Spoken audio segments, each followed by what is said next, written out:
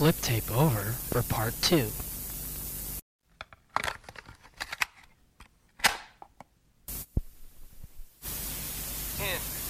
5, 4, 3, 2. Extreme close up! Wah! Wah! Wah!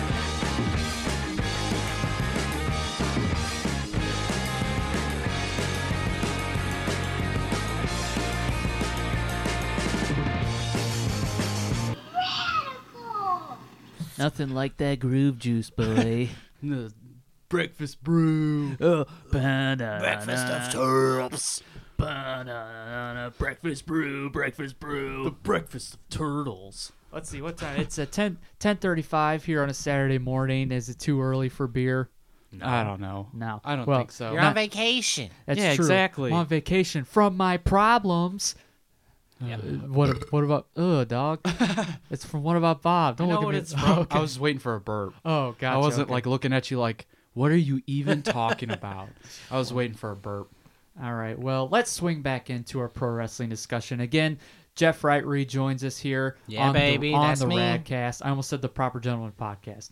That's a different one. I don't think we plugged it in the first episode. We will in our intro. but we did. You Yeah. said another proper gentleman. yeah. But for those of you who are jumping on and maybe didn't listen to any of our other episodes, we're a part of another podcast called the Proper Gentleman Podcast. Go find that wherever you get your podcast fix. If you enjoy Jeff on this episode, there's a lot of Jeff in that stuff. You might deter people from checking it out. Fingerprints are all over it. And before we go on, Jeff, do you want to plug your graphic design stuff? Sure. If anyone's out there who is interested in getting Great, we'll go check it out. Sorry. I'm just Shut kidding. up. I'm just trying to be a nuisance. You are. Good job. No, for anyone who is interested in getting logos made, graphics made, I do graphic design on the side. You can find me on Instagram at... I need to see what my handle is on Instagram. Like JD Artsy. Yeah. You can find me on the Instaham under JD_Wright_artsy, ARTSIE. I've got a couple things up there that I've posted or that I've created graphic design wise. If you check out Proper Gentleman podcast, I've designed all of the graphics for the episodes on that. So you can check out my style a little bit on that. And yeah, if you're interested in doing something, shoot me a DM or something, and we'll get in touch. And he did the graphics for the RADcast. For the RADcast. Yep. He did the RADcast That's graphic, true. too, Yeah. which we very much like. Yeah, so I've got a simple style. I like to keep things minimalistic if I can, but yeah, if you are interested in anything, shoot me a message and we'll talk details. Awesome. Thanks, Jeff. Thank you. Yeah, go hit Jeff up. So part 1, for those of you who are jumping into part 2 right now and you haven't listened to part 1, what are you doing? Like, just here. I just don't understand how, like, why do I have to preface it? Like, did people really be like, oh, there's 2 parts? I'm going to listen to part 2 first. Yeah, I can It's like understand. Memento. Yes. Yeah, exactly. I can understand maybe it's like the first episode you see if you're just hopping on. Yeah. But like, pause this right now and go hop on, listen to part 1 as we started our discussion on something that we've been passionate about since we were kids, professional wrestling. We kind of build a framework to kind of illustrate how passionate we are about it. So it's not just 3 guys to where you're just asking, do they know how it works? Yeah. Like, we talk about it's misconceptions. We talk about our favorite wrestlers, Yeah. our introduction to it, stuff like so that. So go check it out. It was a really good discussion. Here in part 2, we're just going to dive right in with favorite match. Let's just kick it off with our favorite match. So we ended part 1 with our favorite wrestler. Let's just talk about our favorite matches. I feel like that changes by the day. Oh, yeah. Because like you're constantly finding or about so many good matches. Yeah. And there are ones on paper, like if you have the WWE network, Yes. you can watch, which is an absolute steal. Hey, Like, we're you- plugging you guys, WWE. Yeah, exactly. You should give us free for subscriptions. $9.99 Exactly. a month, you get every single WWE pay-per-view ever. Yeah, And you get a it's lot a of WCW steal. content, ECW. You get to watch Nitros for like Which 3 I also years. just want to say, like, how crazy it is nowadays. Like, for anyone who doesn't watch pro wrestling, you would never know this, but back in the day, which makes me feel old saying, but back in like 2004, 2007, my mom, who, if you listen to part 1, she was my intro to wrestling. My mom would order pay-per-views only if it was a big deal. Yeah. So like there's So it's WrestleMania. like $70. Well, that's what I was getting to. Like Yeah. there's WrestleMania, there's Royal Rumble, there's SummerSlam, Survivor Series. Those are like the big 4 in WWE at the time. And like regular pay-per-views I think were like $40. WrestleMania was $70. So like we wouldn't order it unless it was a big one, or my mom wanted to see somebody lose. So like JBL back in 2004. Yeah. Man, we wanted to see him God, I lose. hated him. He was such a good bad guy. Like, he did his job. Like, we bought almost every pay-per-view for SmackDown to try and see him lose. But my point in that is we were spending $40 a month most months to watch the big events. If you get the WWE network, you're paying $10 to watch those big events. Exactly. Something that used to cost, for 3 months, $120 to see those pay-per-views. You get those big events, and you get everything else. In original programming, It's a like steal. behind the scenes, but documentaries and stuff like that. I would salivate if that were something that was around when we were truly like obsessed with it, 04 and 05 and 06. Like I always contend that if the WWE network were in its form that it is now, because they've had subscription based stuff like WWE 24/7. I remember that. Yeah. But if the WWE network were around back then in its form that it is now, I wouldn't leave my room. Honestly, you would have to pry me out of there to go places because I would not leave my room. Oh yeah. Well, we were talking about it last night. They used to have this WrestleMania anthology like DVD box set, and now you can just flip on your PlayStation or your Xbox or wherever, however you stream, and you've got every WrestleMania right there. And like, even if you just got it to watch pay-per-views, that's still a great deal. Still saving you so much money. Yeah. And like, it's great for me because I seriously think WWE needs to give us subscriptions for free with how we're plugging this. Yeah. But like, there's times where like my wife wants to watch something on TV on Sunday nights and there's a pay-per-view. I just pull it up on my phone and I'm still like, it's crazy to me because after my mom passed away, my dad was not a big pro wrestling fan. So he, like, if I asked him, like, Dad, can we order WrestleMania? He would look at it and be like, hell no. And I would have to, I'm admitting, FBI, please don't arrest me. I'm admitting I would have to try and find streams of it online to watch. And it was always terrible quality and it would buffer, and like half the time it would cut out at important spots. So like, just looking at it and saying like, I've got it on my phone if I want to watch it, is crazy. Plus, you can watch NXT on there too. Like you can't get NXT anywhere else. No. I mean, they would originally do it when it became like a show, or when it was FCW. You'd have to watch it on Hulu, another subscription based. Which I did, but the fact that it's included now in that $9.99. For WWE Network. Yeah. WWE Network, we want something from you, because I can't tell you how many times I've almost canceled my subscription because although I have just this great connection to wrestling, you piss me off a lot. Like with the things where I'm like, why would you do that? That doesn't make sense. In terms of like booking and storyline, in like terms of like character booking, development. Yeah, exactly. I like, since I know how it works, I'm big on, okay, how are you going to use your resources? Like how are you going to make it? How are you going to build a story? How are you going to build a feud? Because it's not, oh, so and so didn't win, so I'm pissed off. If I'm like, well, that doesn't make sense within the story for them It's to not win. a very so I good don't creative care. decision. Exactly. Yeah. I get pissed off at the creative decisions. But before we go more into that, WWE, please, myself, Matt, and Jeff, and just sponsor the Radcast. Sponsor Jeff's graphic design. Hire Jeff. Let him go to Full Sail University to work for free. you. Yeah, exactly. Pay for it. Because ever since junior high, I've wanted to work for you in some capacity. For those who don't know, Full Sail University down in Florida partners with WWE.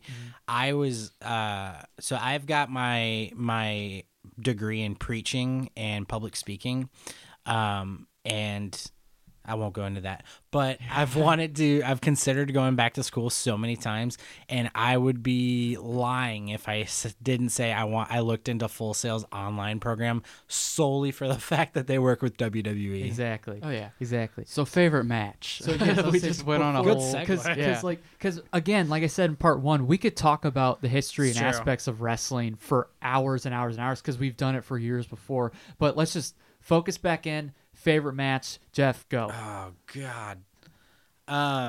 If I have to go, just gut instinct, favorite match of all time.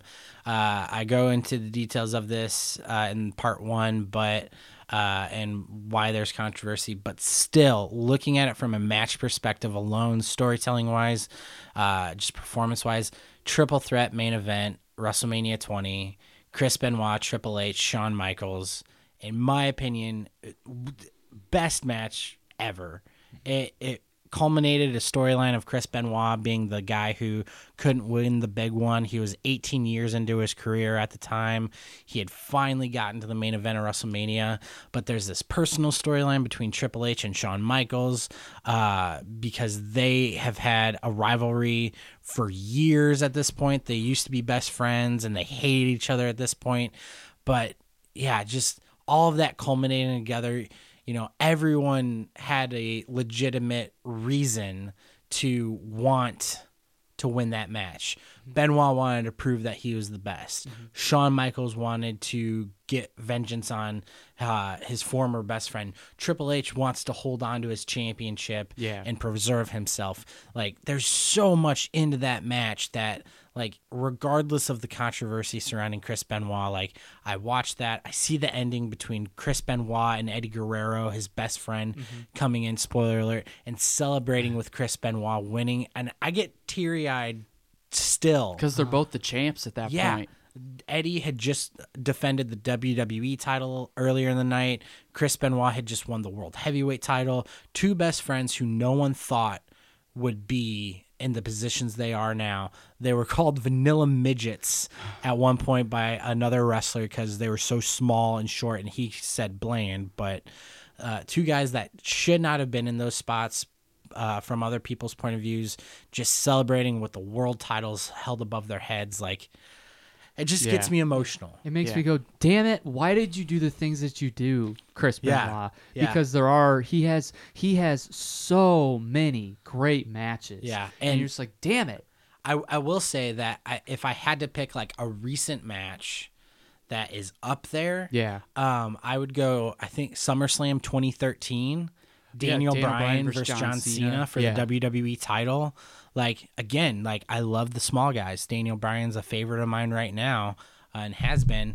And again, it's a guy who nobody thought would really be in that position. And he goes out and he beats John freaking Cena. Yep. One of the biggest stars in professional wrestling recently, and probably will go down as one of the biggest stars ever. Daniel Bryan, the small little guy, pins WWE champion John Cena to win his first WWE title. That same thing. Like, I see myself in that, and it just gives me chills seeing that win. Yeah, I think, well, like I said earlier, like, it changes just because you're constantly finding new, like, good matches and stuff. But I always roll back to the WrestleMania 12 main event Iron Man match, Shawn Michaels versus Bret Hart. It's a classic. For the WWF title. And the Iron Man match was Shawn Michaels, Bret Hart, like I said, two of the best technical wrestlers, in-ring performers at the time. And they had this feud going, which actually was a real-life feud. Yeah. Like, you want to talk about blurring the lines of reality. But so that's so funny. Like, in wrestling, if you have an actual feud with someone, you both have to be professional enough to get in the ring and put on a performance and protect each other, basically. Exactly. And honestly, those guys, those type of situations probably have the best matches. Yeah. Because, like, they do legitimately, like, can't stand each other, and they probably use that to fuel their match. But at the same time, they're like, I have to protect him because I need to work with him a week from now to get the crowd over or whatnot. Oh, yeah. So the story leading up to that match was Bret Hart was the champion. he wants to defend his title. He doesn't want to hand over the reins to Shawn Michaels. Shawn Michaels, the story around him was he had been toiling in the mid card for a long time, and he finally was working his way up to the main event. It was his boyhood dream to win the WWF title.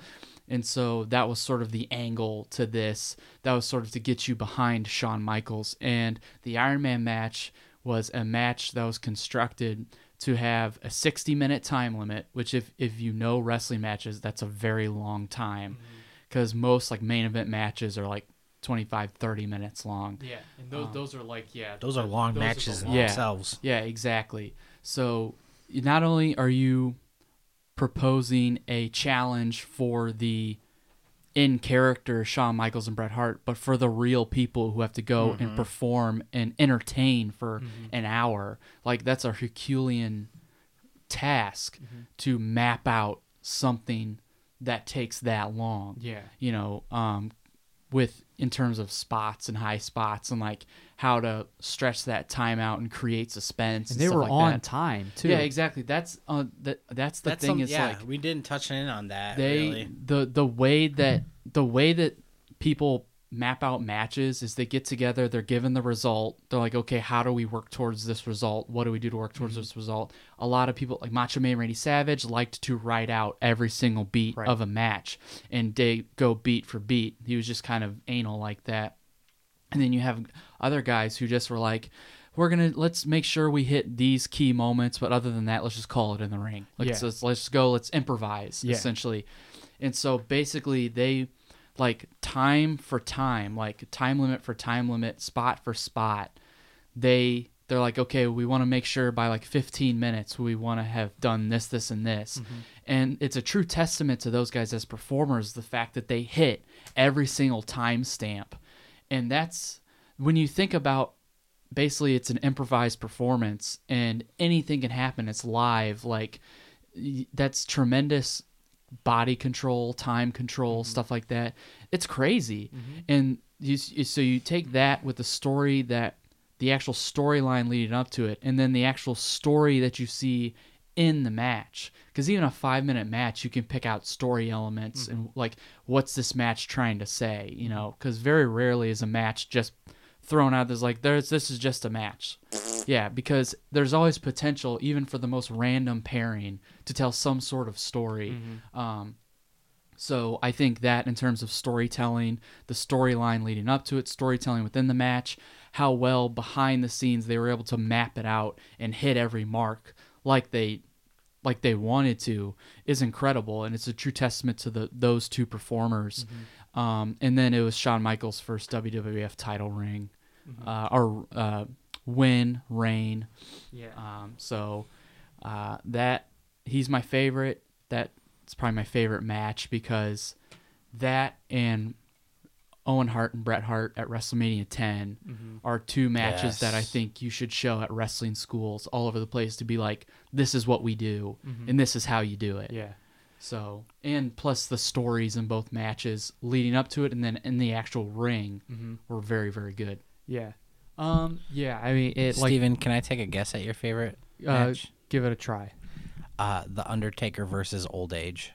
No, that's he's actually one of the reasons I've almost canceled my subscription a bunch. He hasn't been a legitimate, like, okay, he's a draw still because he's the Undertaker, but I haven't taken him seriously in like 5 years just because of various things he's done in the ring, and he keeps coming back to wrestle, and he's almost 60, or he's in his mid 50s, which that's the thing too, is there are people who wrestle into their 60s. Whether you have a Legends contract with the WWE where you go in and you do a few moves or whatever, like Ric Flair. We've got those old timers from the 70s, like your Iron Sheiks and your like Ivan Koloff and Terry Funk. They get in and they still wrestle on independent shows. And a lot of them, like Terry Funk, still looks the same, but you sort of, but you know, and he's getting into his 80s. But you get a lot of guys who they bring him in for spots, and it's like, what's the point? Like, there's not enough nostalgia in the world that can blind me from his terrible physical appearance. Like, this is not the person that I grew up watching. There was like a meet and greet beforehand. There had to have been. So it's just embarrassing to see a lot of those old guys still trying to wrestle. Like, it's all they know. It's I like the Undertaker as a guy, but like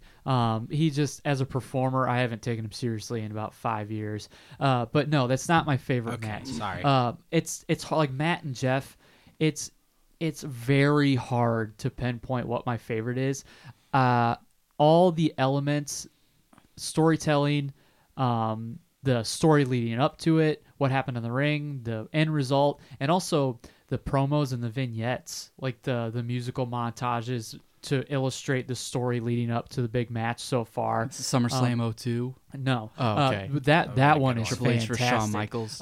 Survivor Series 2002 was the first match called the Elimination Chamber. Yeah. And what it is it's 6 competitors, 2 start in the ring, and the other 4 are in what's called pods. It's like these plexiglass structures. It's this giant metal chamber. It's a fixture it's for sure. literally these chains and chains, miles of chains wrapped around each other, creating this big chamber Like type a dome apparatus. almost. Yeah, Exactly. and you're slamming people on steel grates. Yeah, and it's There's like no give. Yeah, because you have the ring, which has little to no give, but on the outside it's surrounded by these at level with the ring apron steel grates that are happening, and that's where the pods are and everything. Go Google Image Search Elimination Chamber, and you'll definitely find pictures of this one, and you'll just see what it looks like. It's a beast of a structure, but they were always to me growing up the most exciting match stipulations. But this one was the first one in 2002, and going back to Shawn Michaels, I like Shawn Michaels too.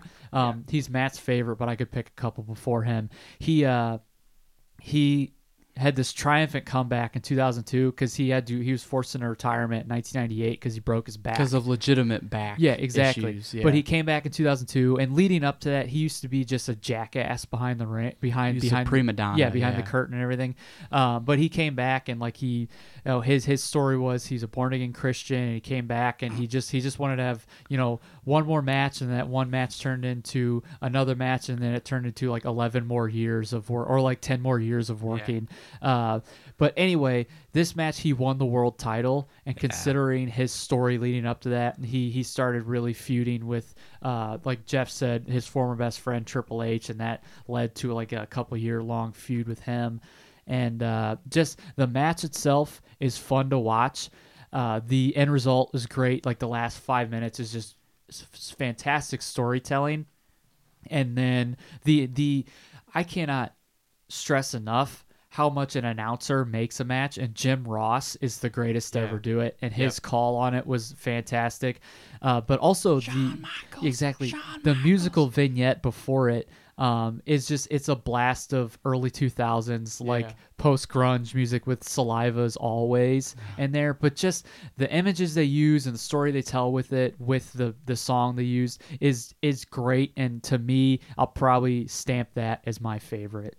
Nice. So coming out of that, as far as we've touched on it in other areas of what we've talked about, but just to kind of focus it more on this aspect, you can pick your favorite, or you can just say some of your favorites. But all throughout our tenure of watching wrestling, what are some of your favorite memories with it?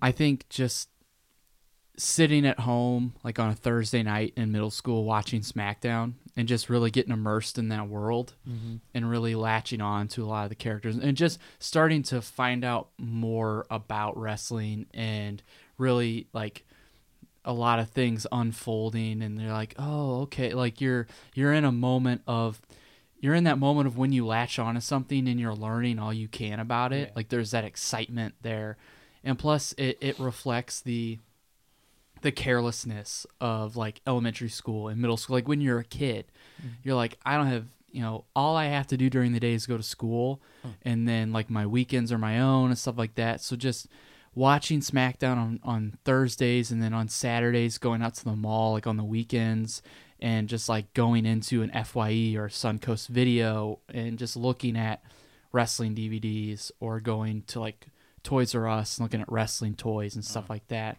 That, and just watching when myself, Steven, Jeff, and his wife Katie, we all used to live together. It was always fun watching pay-per-views with them. It was fun because Katie, her first exposure to pro wrestling was meeting me.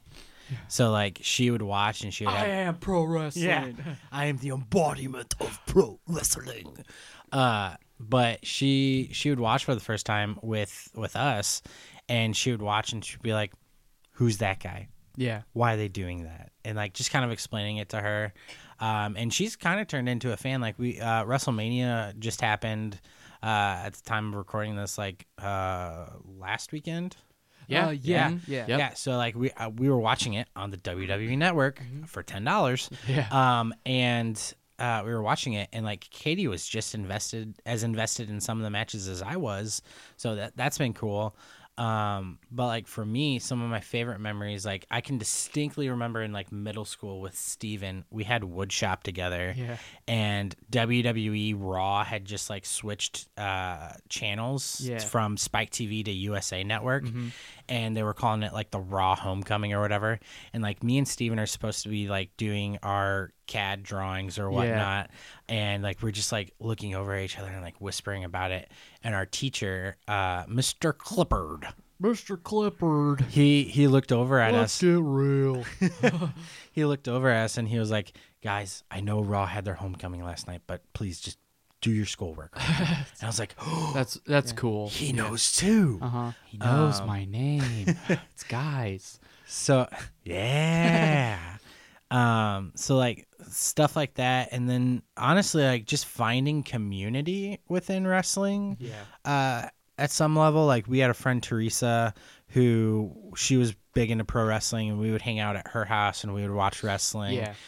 We would go to events together and stuff like that. And like even me moving here to Decatur, like I found guys at the church I go to now that are pro wrestling fans, and like it's kind of, you know, maybe not as needed today, but like for me, whenever I hear someone's a pro wrestling fan, I always have to ask myself like, okay, At what level? do they like, understand like this is predetermined and stuff like this? Like I don't want to go watch wrestling with them and like they're all super into it because they think it's real. They're booing the bad guy because he's the bad guy. Right. So like it's been cool because like I've met some friends here in Decatur who love pro wrestling just at the same level as me, Matt, and Steven. And you know, it's just like instant community with those guys because I'm like, you know, I can watch this and enjoy this with them.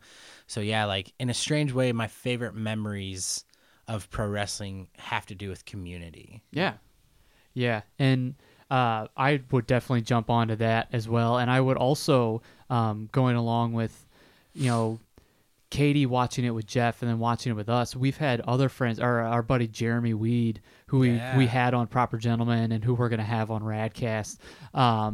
He's the biggest example of, and like our older brother too, because but Jeremy is the biggest example of somebody, and I don't want to brag or toot our horn, but I feel like anybody who watches it with us, if they're willing to listen, we teach them, at least from what we know of years and years of research and understanding, we tell them how it works. And like why we like it. Like it. Like, so Jeremy has said numerous times, he's like, I loved watching with you guys because I loved seeing your passion for it. And Jeremy would sit with us and we'd like, we want to show you this match. And Jeremy, you know, I loved answering his questions. Exactly. Yeah. Jeremy came with questions.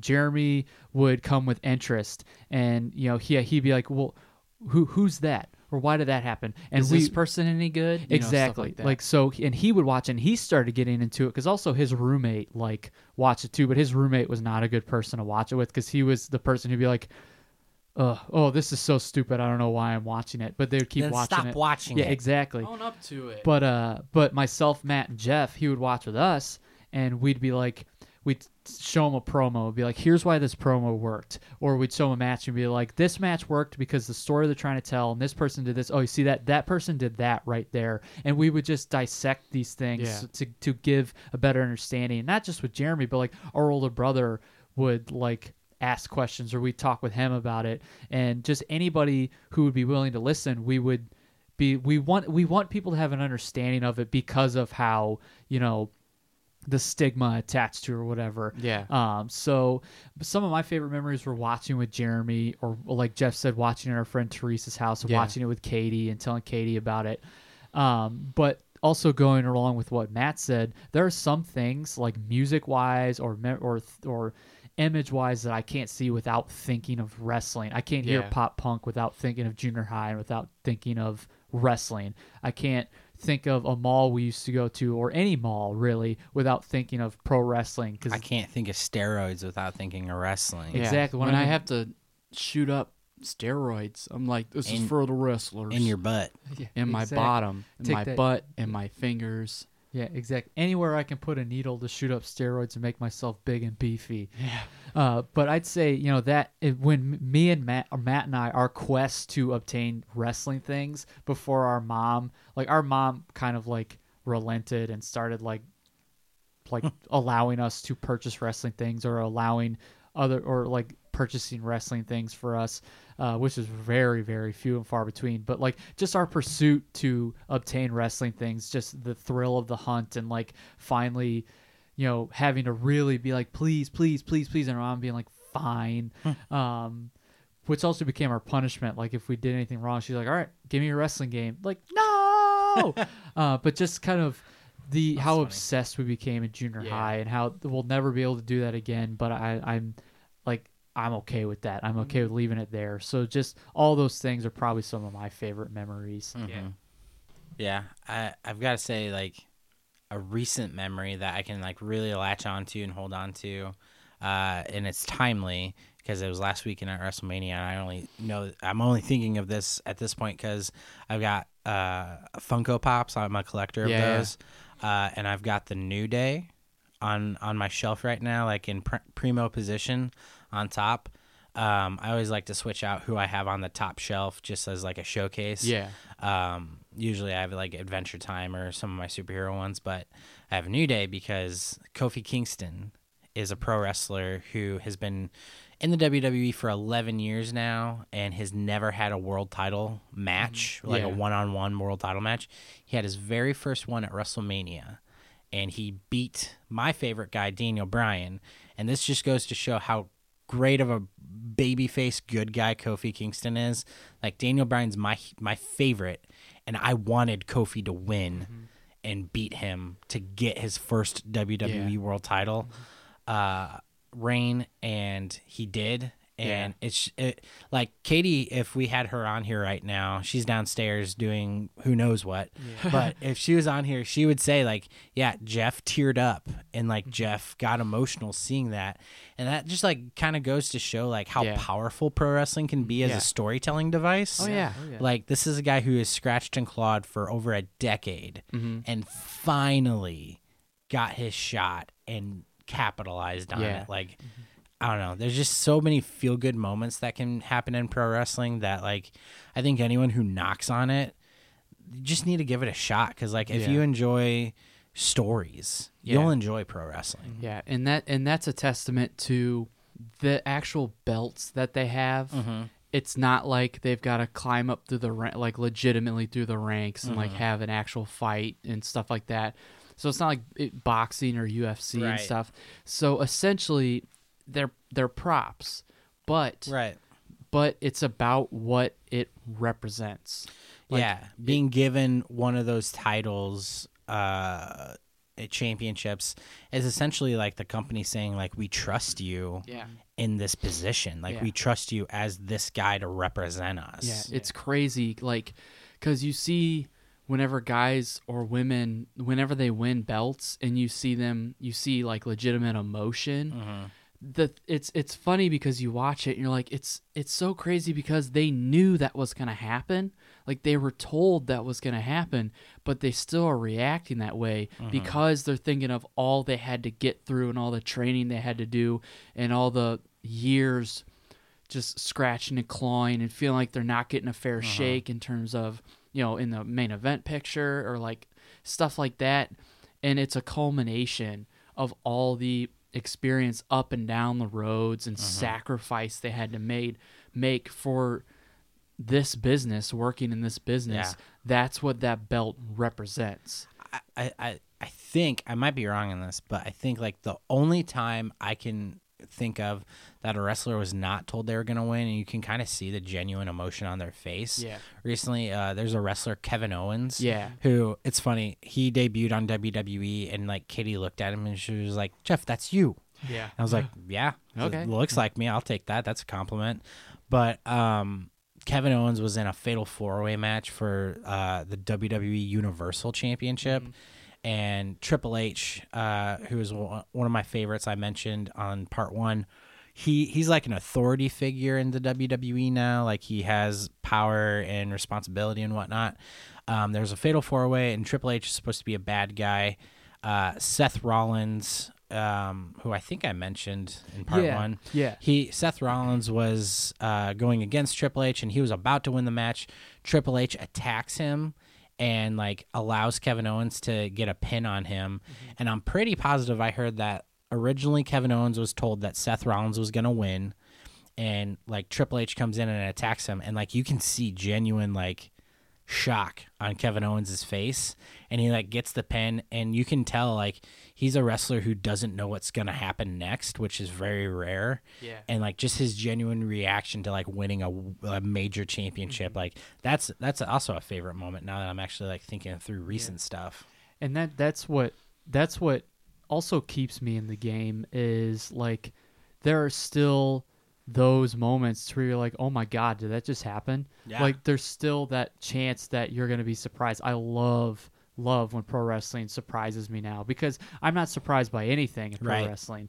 But I love the genuine, like, oh my, whether it's like a return of somebody or like something like that happening in a match, just being like, bravo.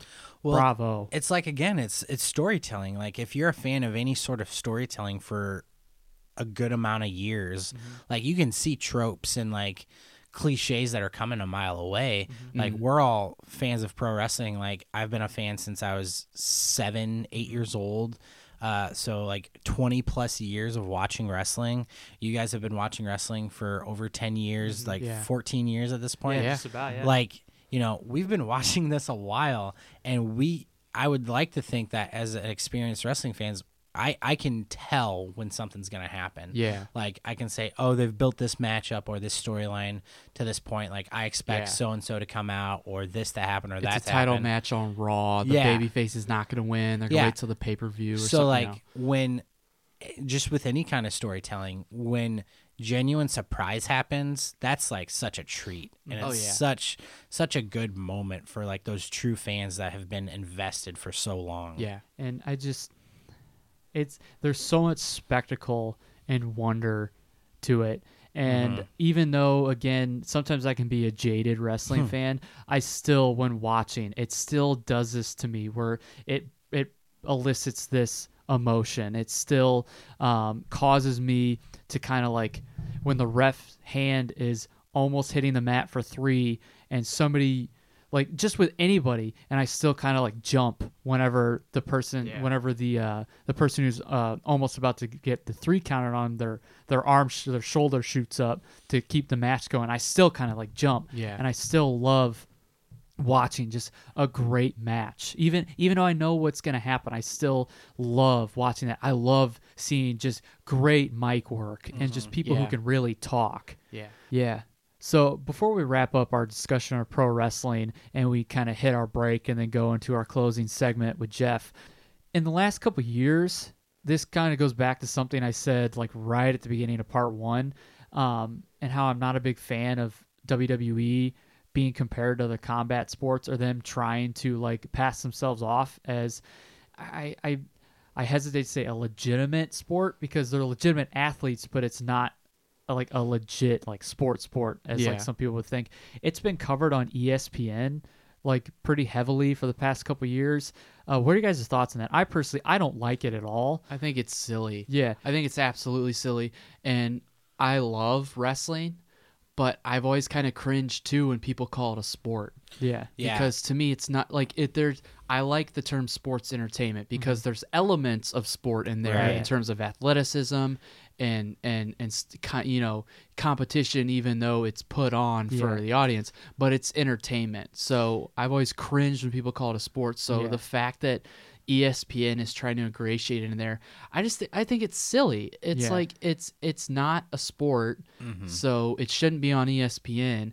And you don't have Entertainment Weekly interviewing, Jim Halpert and saying like, so you and Roy are fighting for the same, are fighting for the same woman, Pam. Like, how do you think that's gonna play out? Like, you don't see other conglomerates. I had to think for a second, like Jim Halpert, is that a sport? Oh, The Office. The Office, yeah.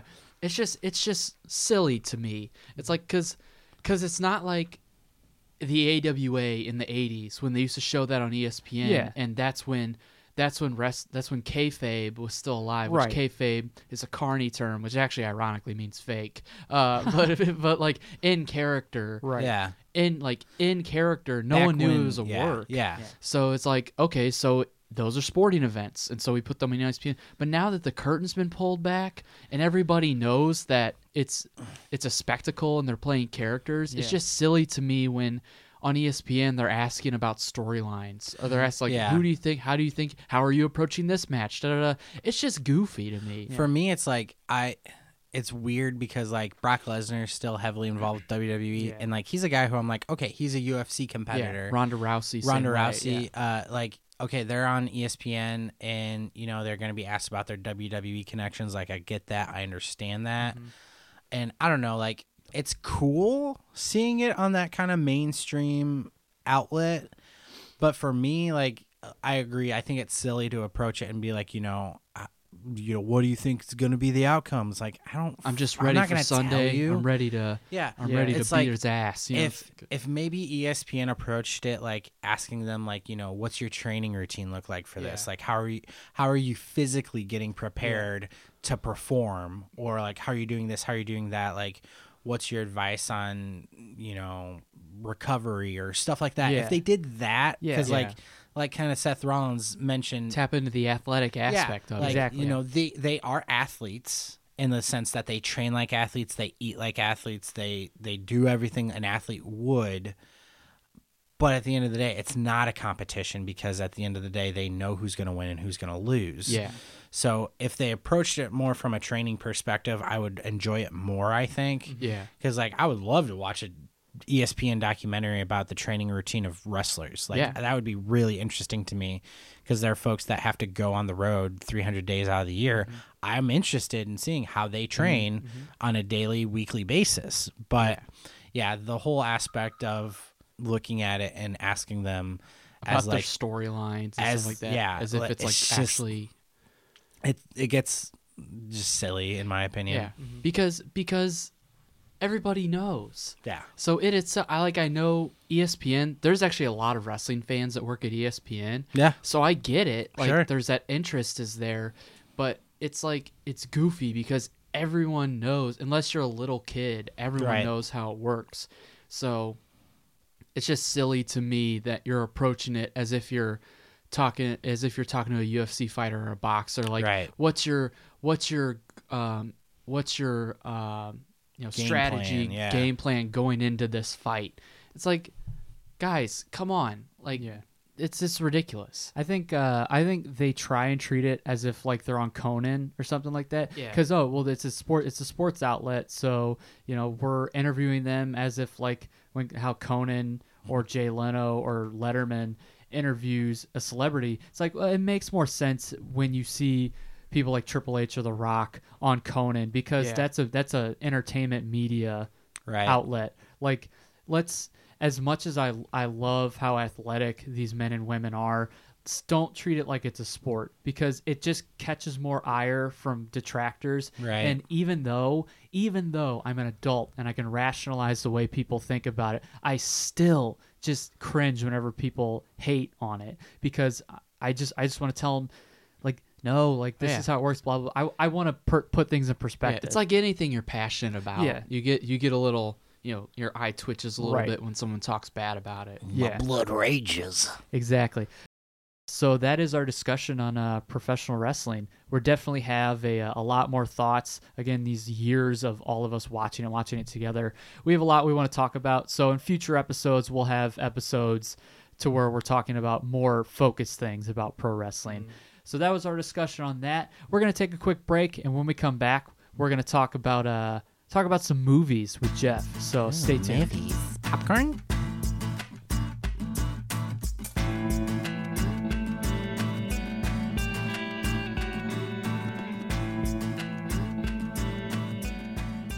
Welcome back to the Radcast. If you've been listening on both parts 1 and part 2 here, we've had a lengthy discussion on professional wrestling. Again, Jeff, thanks for joining us this episode. Thanks for coming to my house. Oh, yeah. You're welcome to be here. Yeah, so thank you. We're up in Jeff's office, so thank you very much for having us. Thank you for being on. Again, on the Radcast, if you don't know, then now you know. We like to talk about all aspects of pop culture, so we're going to take we're going to veer off from the pro wrestling talk, and we're Head actually on a swivel. Exactly. Keep your head on a swivel. Yeah. We're going to veer off from pro wrestling. We're going to talk movies. But one of my favorite things is to talk about the movies I don't like, the movies that I find disappointing. So I posed a question to you guys earlier this week to kind of be thinking about. Matt, we'll start with you. Yeah. So the first thing having to do with movies here, in the last 5 years, what is the worst movie you have ever seen? Oh, man.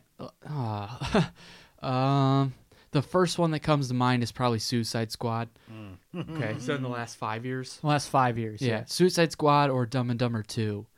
Yeah. Ooh, I forgot about Dumb and Dumber 2. You want to talk about just, I mean, you can't ask for much from a film franchise that, like, had its best movie 20 years ago, and you're trying to do a sequel to that. I don't know what I expected, but it was just, like, so terrible. And then Suicide Squad was just more disappointing than anything. Yeah, for sure. Yeah, for me, it barely gets in there at the 5-year mark, but Avengers Age of Ultron, Green Interesting, Lantern. Yeah. that's a decade ago. Oh, yeah. Just oh, about, gosh. like 2011. Yeah, that's right. If we said last 10 years, Yeah. that would be disappointing, I guess. But Yeah. for me, we talked about it a little bit over on Proper Gentleman. I'll go more in depth on that if you guys want to tune into that episode on comic book movies. But for me, yeah, in my opinion, worst movie I've seen was Avengers Age of Ultron. I think it missed the mark on so many things. Yeah. I'm going to go with one that we watched. Yeah, this is really cutting close on that 5-year mark, but it's this movie on Netflix called Satan's Little Helper. Oh, yeah. And I don't know what we expected. Exactly. Yeah. But here's the thing, and we're not shy about saying this. I love movies that are considered bad. I love them, and I can sit through them easily. I think it's funny. There's a lot of funny stuff in there. And at the end of it, I never am like, I just wasted an hour and a half of my life. I'm just like, all right, whatever. I hated this movie.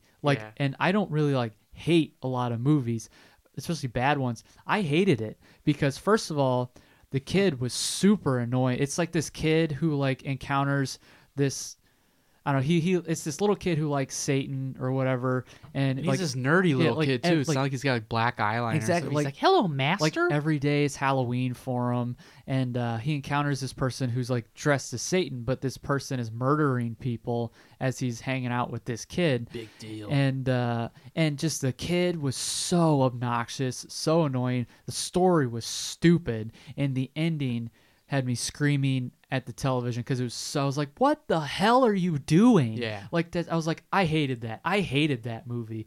It just wasn't good. So for me, I'd probably say the movie Satan's Little Helper. So those were some of the worst. And you guys actually touched on kind of aspects of this, but in the last 5 years, what's the most disappointing movie you watched? So something you was either built up for you, Matt. You said Suicide Squad. Yeah. That was based a lot on the marketing for it and the trailers and stuff. And Trailer then you see was it. perfect for that movie. So something that really was built up for you and really excited to see, but you were really, really disappointed by. Yeah, Suicide Squad, and I think the more I watched it, there are things I like about it, but Justice League. Ooh, you took my answer. Me and Matt, actually, I got pre-screening tickets to Justice League. And for those who don't know, I am a huge DC fanboy.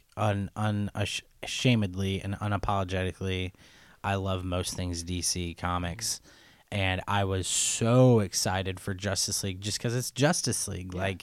It's a huge deal. So I got pre-screening tickets. Matt was able to join me for it, and we went to the theater. It was a nice little date. Yeah, it was. We went to the theater, and I was so excited for it. And in my head, there's something about seeing a movie in a theater that kind of like lessens the badness of it. Yeah. I think you're just so taken in by the theater experience. Yeah, and like it was comfy seats. It was a nice big screen. I was comfortable. So like watching it, I was like, it's okay. Like it's not bad, but you know, it's not perfect. Like it's okay. And then I rewatched it with our buddy Jeremy. I went to the theater twice, so like the theater experience had like faded, and I was just watching it to watch it. Yeah, and I was like, oh, this is bad. Yeah. Oh, this is disappointing. Oh, Batman's too much of a jokester in this. Yeah. So yeah, that was a disappointment. I'd say for me is the movie Monster Squad.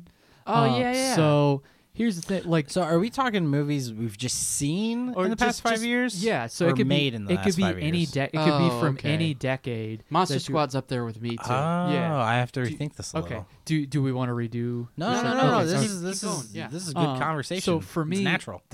I should have specified that in the text. No, you're good. So yeah, in the last 5 years that we've watched, so not that okay. have come out in the last Yeah. 5 years. Yeah, Monster Squad actually is my pick. Okay, so Monster Squad, I love Halloween, and I love 80s cult classic movies, and I just love 80s movies, and anything that's considered an 80s cult classic movie and ingratiates the Universal movie monsters and has again a cult following, is surrounded with like eerie imagery and stuff Yeah. like that. Something called Monster Squad, and we've been told, dude, you guys haven't seen Monster Squad, you got to watch it. You guys I'm would like it. Yeah, exactly.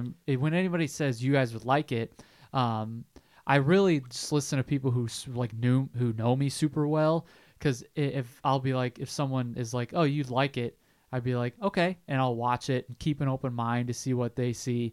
And, I'll end up liking it 9 times out of 10. But by people that, like, knew us really well, they're like, no, you guys got to watch it. You'd really like it. I'm like, okay, sweet. So we finally got the chance to watch it, and I did not like it. Because you have these 80s movies with these really endearing kid ensemble casts, like the Goonies. Yeah. This did not have it. This did not have it. It was disjointed. The kids were like, out of like the 5 kids or whatever, 2 of them I actually like didn't have a problem with. There was a heavier set character, and with like Chunk in the Goonies, Token fat kid. but Portly with, like, boy. Yeah, with like Chunk in the Goonies, they're like, oh, we'll get the bigger kid as the comic relief. The bigger kid in this was super obnoxious, not funny at all. They did not hit their comedic beats very well. I don't care if Wolfman's got nards. Yeah, exactly. I'm sorry, people who think that line is hilarious. It's not hilarious because the kid who delivered it is super obnoxious. I've never seen this movie, so I'm just gonna look it up. Yeah, It's look it stupid. up. Like, if I'm saying this and you're like, oh, I got to see this to believe what he's saying, or this guy doesn't know what he's talking about. Okay, like, watch it again. All right. If you like it, it's because of nostalgia. Yeah, and exactly. You probably grew up with it. Now, if that's I- really it. if I and grew I up- have plenty of movies that Yeah. I like because of that reason. I grew I'm just up with it, saying yeah. it's not a good movie. I might This have big kid looks like an idiot. Yeah, I might have liked it growing up, but just there's so many. It just missed all the marks. Yeah. And I just was super disappointed at the end of it, because I was like, I really wanted to add that to the rotation of Yeah. Halloween movies, Yeah. and I It's- just was really annoyed by it. I get that it looks like it should be good. Yeah, it looks like Looking the at it, Goonies yeah. with Universal movie monsters. Exactly. And It there's looks awesome. And there's one part in there, and I hate using this word, but we're not going to veer away from it because I'm quoting something. But the leader of the monsters that are all being brought back to life is Dracula, and Dracula. exactly. And there's a scene, I don't even remember like what they're doing, but there's a scene near the end to where it's this little girl, and I just remember, the context escapes me. I just remember it was totally unnecessary for him to say this, but he lifts this little girl up and she like tricked him or something. I don't even know if she tricked him, and he's like, "You bitch," and I was like, "What?" It's like, you what? Like, It's a little girl. So that like, Yeah. if I wasn't already out of the movie, that Yeah. completely took me out of the movie. Yeah. I mean, because even within context, you don't call a little girl, like, you don't call any woman a bitch, but like definitely not a little girl. Yeah. Especially like it was needless. That's Yeah. what bugged me, was it was needless. So Monster Squad is the most disappointing movie that I've seen in the last 5 years, and also one of the most disappointing movies that I've ever seen. Yeah. I'm gonna stick with my answers. Yeah, I mean, you're fine. You're fine. I should have been more you're specific. I feel bad for kind of keeping that information to myself and making my picks based on that little. Well, you said like omitted Satan's detail. Little Helper at first. And I was like, was that made 5 years ago? No, yeah, it's. Yeah, yeah. I feel bad because I feel like our answers would have been different. No, that's all right. It Mine works. probably still would be the same. Yeah. Yeah. So, yeah. Yeah. All right, right on. So that is another episode of the Radcast. I hope you all enjoyed it. I know we always enjoy making these, especially Yeah. having our friends on. Yeah, dude. Yeah, everything like that. exactly. All right, so for the Radcast, I'm Steven. I'm Matt. And I'm Jeff. Thank you for joining us again, Jeff. Yeah, thanks for coming to my house again. And much like we do on here, as long as you're not hurting anybody, make sure to always hold on to the things that you find rad. We'll see you next time.